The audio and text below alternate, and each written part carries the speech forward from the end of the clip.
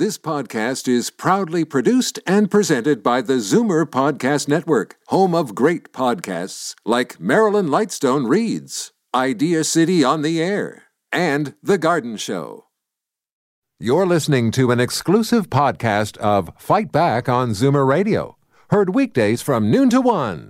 You're listening to an exclusive podcast of Fight Back on Zoomer Radio, heard weekdays from noon to 1.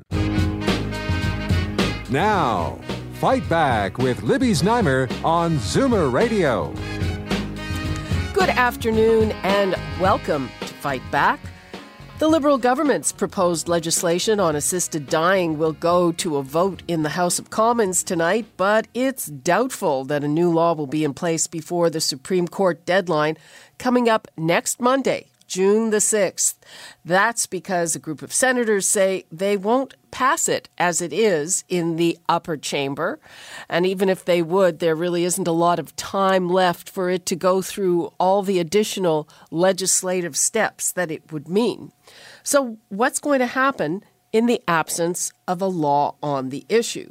Some parliamentarians argue that there is no magic to the deadline and that it's much more important to get it right than to get it done on time. The big question is, how will this affect patients who want to end their intolerable suffering, and what will doctors do? Will they agree to some requests as they see fit, or will they refuse to take any action in the absence of a federal legal framework? There are guidelines by each of the provincial colleges, or almost all of them. Right now I'm on the line with Dr. Jeff Blackmer, Vice President of Medical Professionalism with the Canadian Medical Association. Welcome, Dr. Blackmer. Thanks very much. So what is your position? What are you advising doctors to do? So we're still in a holding pattern like everybody else. We're anticipating the passage of the bill in the House, as you've stated, and then we'll see what happens once it gets to the Senate. There's certainly been a fairly small number of senators that have been very vocal in terms of their views. What we don't know is where the rest of the Senate sits on this. So we will be continuing to have some discussions with those folks over the next few days, and then, certainly we'll have to see how things play themselves out. If there is no law passed by June 6th, we have some very significant concerns with that type of scenario, and I can tell you that we've heard very, very clearly from our membership that they have very significant concerns. So absent clear federal legislation, I think it's fair to say that the majority of physicians will not feel comfortable in that type of a scenario stepping forward to provide assistance in dying. And it's important for people to remember that, this is as serious as it gets for the medical profession. We're not talking about, if something goes wrong or if they misinterpret the Supreme Court decision. We're not talking about a sanction. We're talking about jail time. So, I think people would probably be understanding about the fact that doctors will proceed with very significant caution if there is no law in place. Okay, Dr. Blackmore, I'm just going to give out the numbers once again, 416-360-0740 or toll-free 1-866-744-740. And people out there, we want to hear from you. And also if you have questions about what the doctors are doing. So, Dr. Blackmore, there are people who say that because there are provincial guidelines in place, which in general are sometimes even more stringent than the proposed law, that there is not really a void or a vacuum. How do you respond to that argument? So I don't agree with that. I think these are guidelines that are put in place by the medical regulatory authorities. So it's important to remember these are the bodies that govern physicians, that sanction them, that sometimes take away their licenses. And these are not the bodies that physicians normally turn to in a situation such as this. They play a very important role in terms of developing guidelines and standards. But in this type of a scenario, physicians are going to turn to their malpractice insurance providers, the Canadian Medical Protective Association, for legal counsel, because this is very clearly a legal issue. And while the regulatory authorities have a role, for the average Canadian physician, they won't even necessarily look at those regulations before they call their lawyer and get advice. And that association has also stressed the need for legislation in place by June 6th, or they have indicated that they feel physicians will be in a very, very vulnerable legal situation. The other point I'd make about that is it's important to recognize that although there are regulations in place, they vary from province to province, sometimes very significantly. So, for example, one province says it's okay at age 16. Other provinces say age 18 or 19. One province has no age cutoff. And as you know, as a physician, that's not something we want to see where, there's different standards. And that's just one example. There's several other examples. So it really is a very inconsistent approach from province to province. And again, well, I think that would provide some guidance for physicians who are interested in participating and are willing to take those legal risks. For most physicians, that's not where they will be turning for support and advice. But I generally, health is a provincial responsibility, and as long as you follow the guidelines in your own province, why would that be? Why would the difference in provincial guidelines be a problem? Because the criminal code is federal in nature, and assisted dying falls under the criminal code. So again, but that law is being struck down. There will be no law. That's right.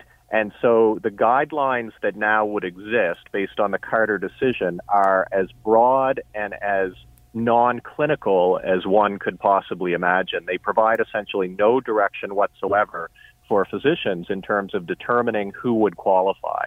And so again, I think people need to put themselves in physicians' shoes to say, if there is no law in place, you are really taking a risk putting yourself forward and participating. And there's no question that there will be some physicians who will feel comfortable in that scenario. We know that for certain. And I have no idea what those numbers will be like. We don't know if that's 10 physicians or 100 physicians or 1,000 physicians. Or how people will find those physicians. Well, that's another really important point, and that's one reason why we've been advocating so strongly for a central coordinating mechanism like the one that exists in Alberta, because there's no doubt that we need a way to connect patients who qualify with willing providers, and that's important for patients and families and doctors and the system. And so we continue to advocate very strongly at the federal level to make sure that there's a system like that in place, and we will continue to do so until that exists, because you're absolutely right. That is a key component of this entire discussion, is that the connection piece.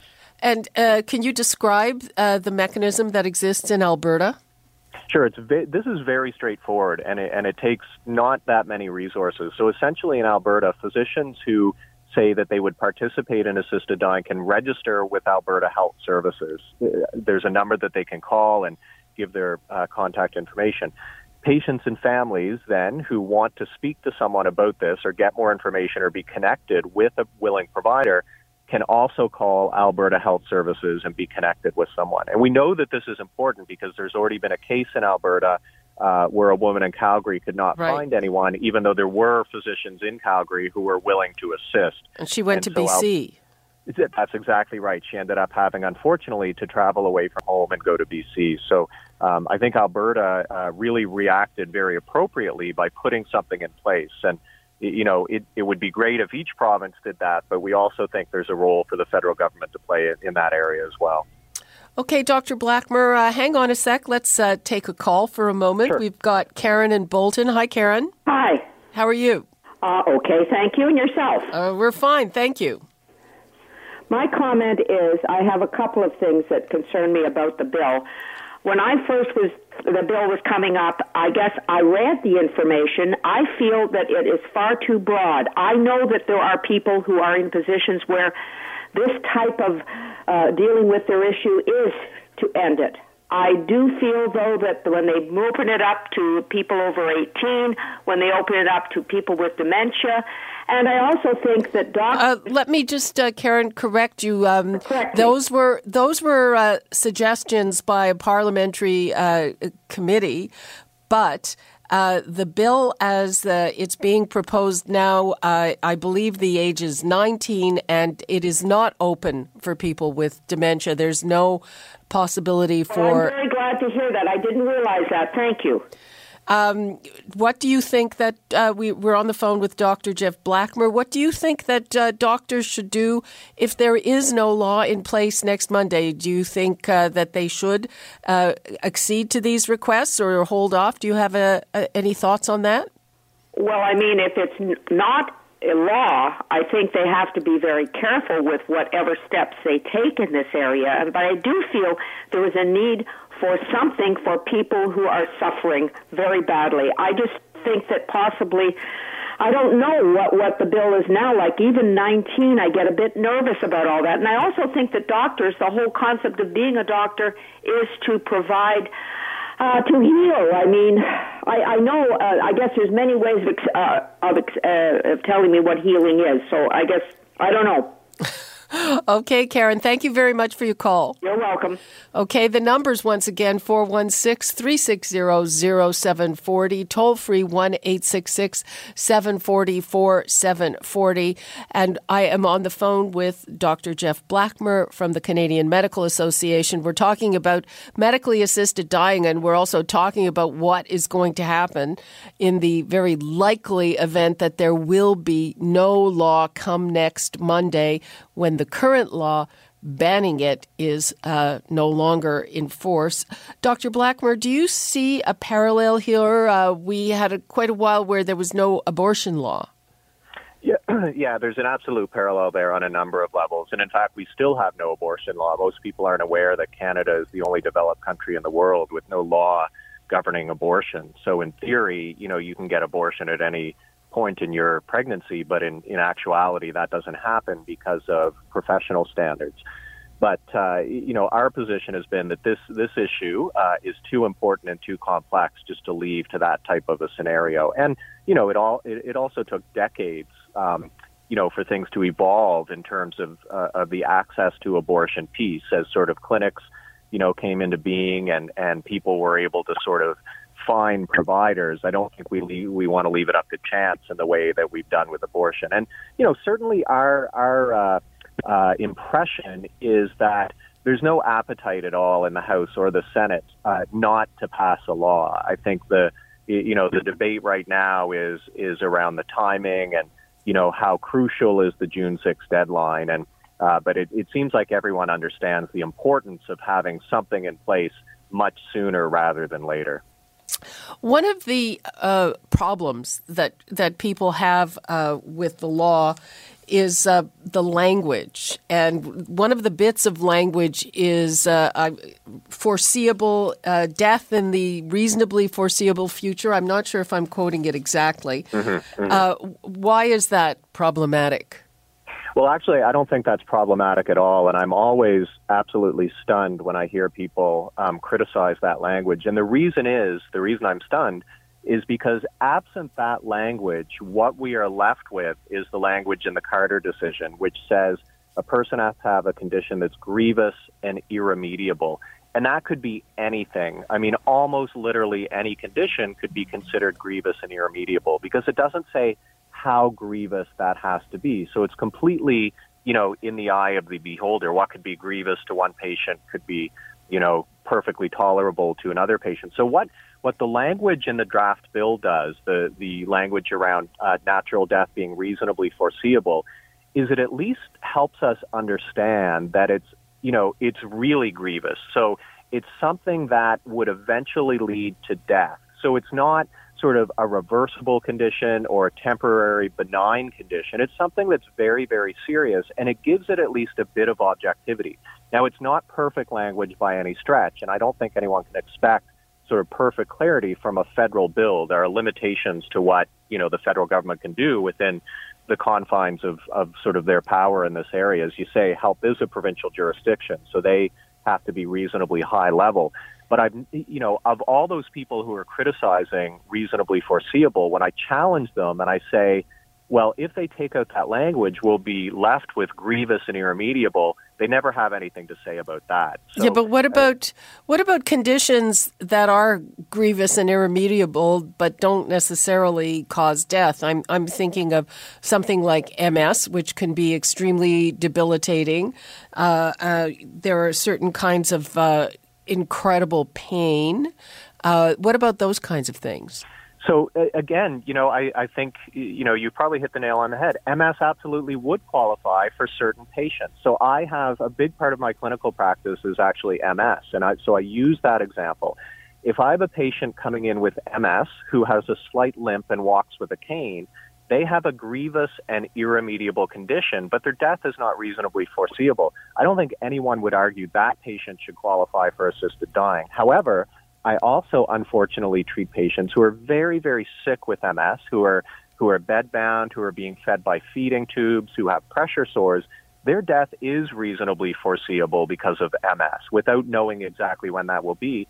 Under this bill, they would qualify for assisted dying, and I think that is the type of person that we would want to see, in terms of what most sort of Canadians feel is reasonable. And so it's a perfect example of exactly why this wording is required, and we cannot leave it at grievous and irremediable. Okay, well, hold on a second. We're going to have to take a break, but let's take one quick call before the break. We've got Larry in Mississauga. Hi, Larry. Hi, very quickly, I just wondered what provision is going to be in the bill to protect a person's insurance rights. For instance, if because most insurance companies do not pay off on suicide, if you choose to go the route of assisted suicide, will the insurance benefits that a person would have been entitled to still be there, be protected? Well, it's called a medically assisted dying, not suicide. I can't answer your question, but what we can do, we have to take a break now. We'll try to look it up. I can answer that. You can? Excellent. Yeah, absolutely. Go ahead. Okay. So it's a common misperception, actually, that insurance policies don't pay out when people commit suicide. All insurance policies pretty much have a 2-year indemnity clause. So if you commit suicide within the first 2 years of getting that policy, it would be null and void. But if it's after that 2-year period, then it would still apply. And the insurance companies are telling us they intend to keep the same thing for assisted dying as well. So if you undertake assisted dying 2 years or more after getting the policy, then it would still pay out. Okay. Thank you very much for that answer. Larry, thanks for... Thank you. I needed to know that. Thank you very much. Okay, thanks for your call. We are going to take a quick break, and we will be right back with Dr. Jeff Blackmer and with your calls after this. You're listening to an exclusive podcast of Fight Back on Zoomer Radio. Heard weekdays from noon to 1. Fight Back with Libby Znaimer on Zoomer Radio. Welcome back. I'm here with Dr. Jeff Blackmer from the Canadian Medical Association. We're talking about the law or lack thereof on assisted dying. The deadline is coming up next Monday, and it does not look like there is going to be a law in place. We're taking your calls and questions, and let's start off with Sam in Brantford. Hello, Sam. Yeah, hello. How you doing? Good afternoon. Good afternoon. Yeah, my suggestion is this. If this law is coming down by the federal government, why are each individual provinces wanting their own age limit? I think the age personally should be 19 or over, same as the Young Offenders Act. And that way all the rest of the provinces have to abide by this particular one law, which is going to be federal.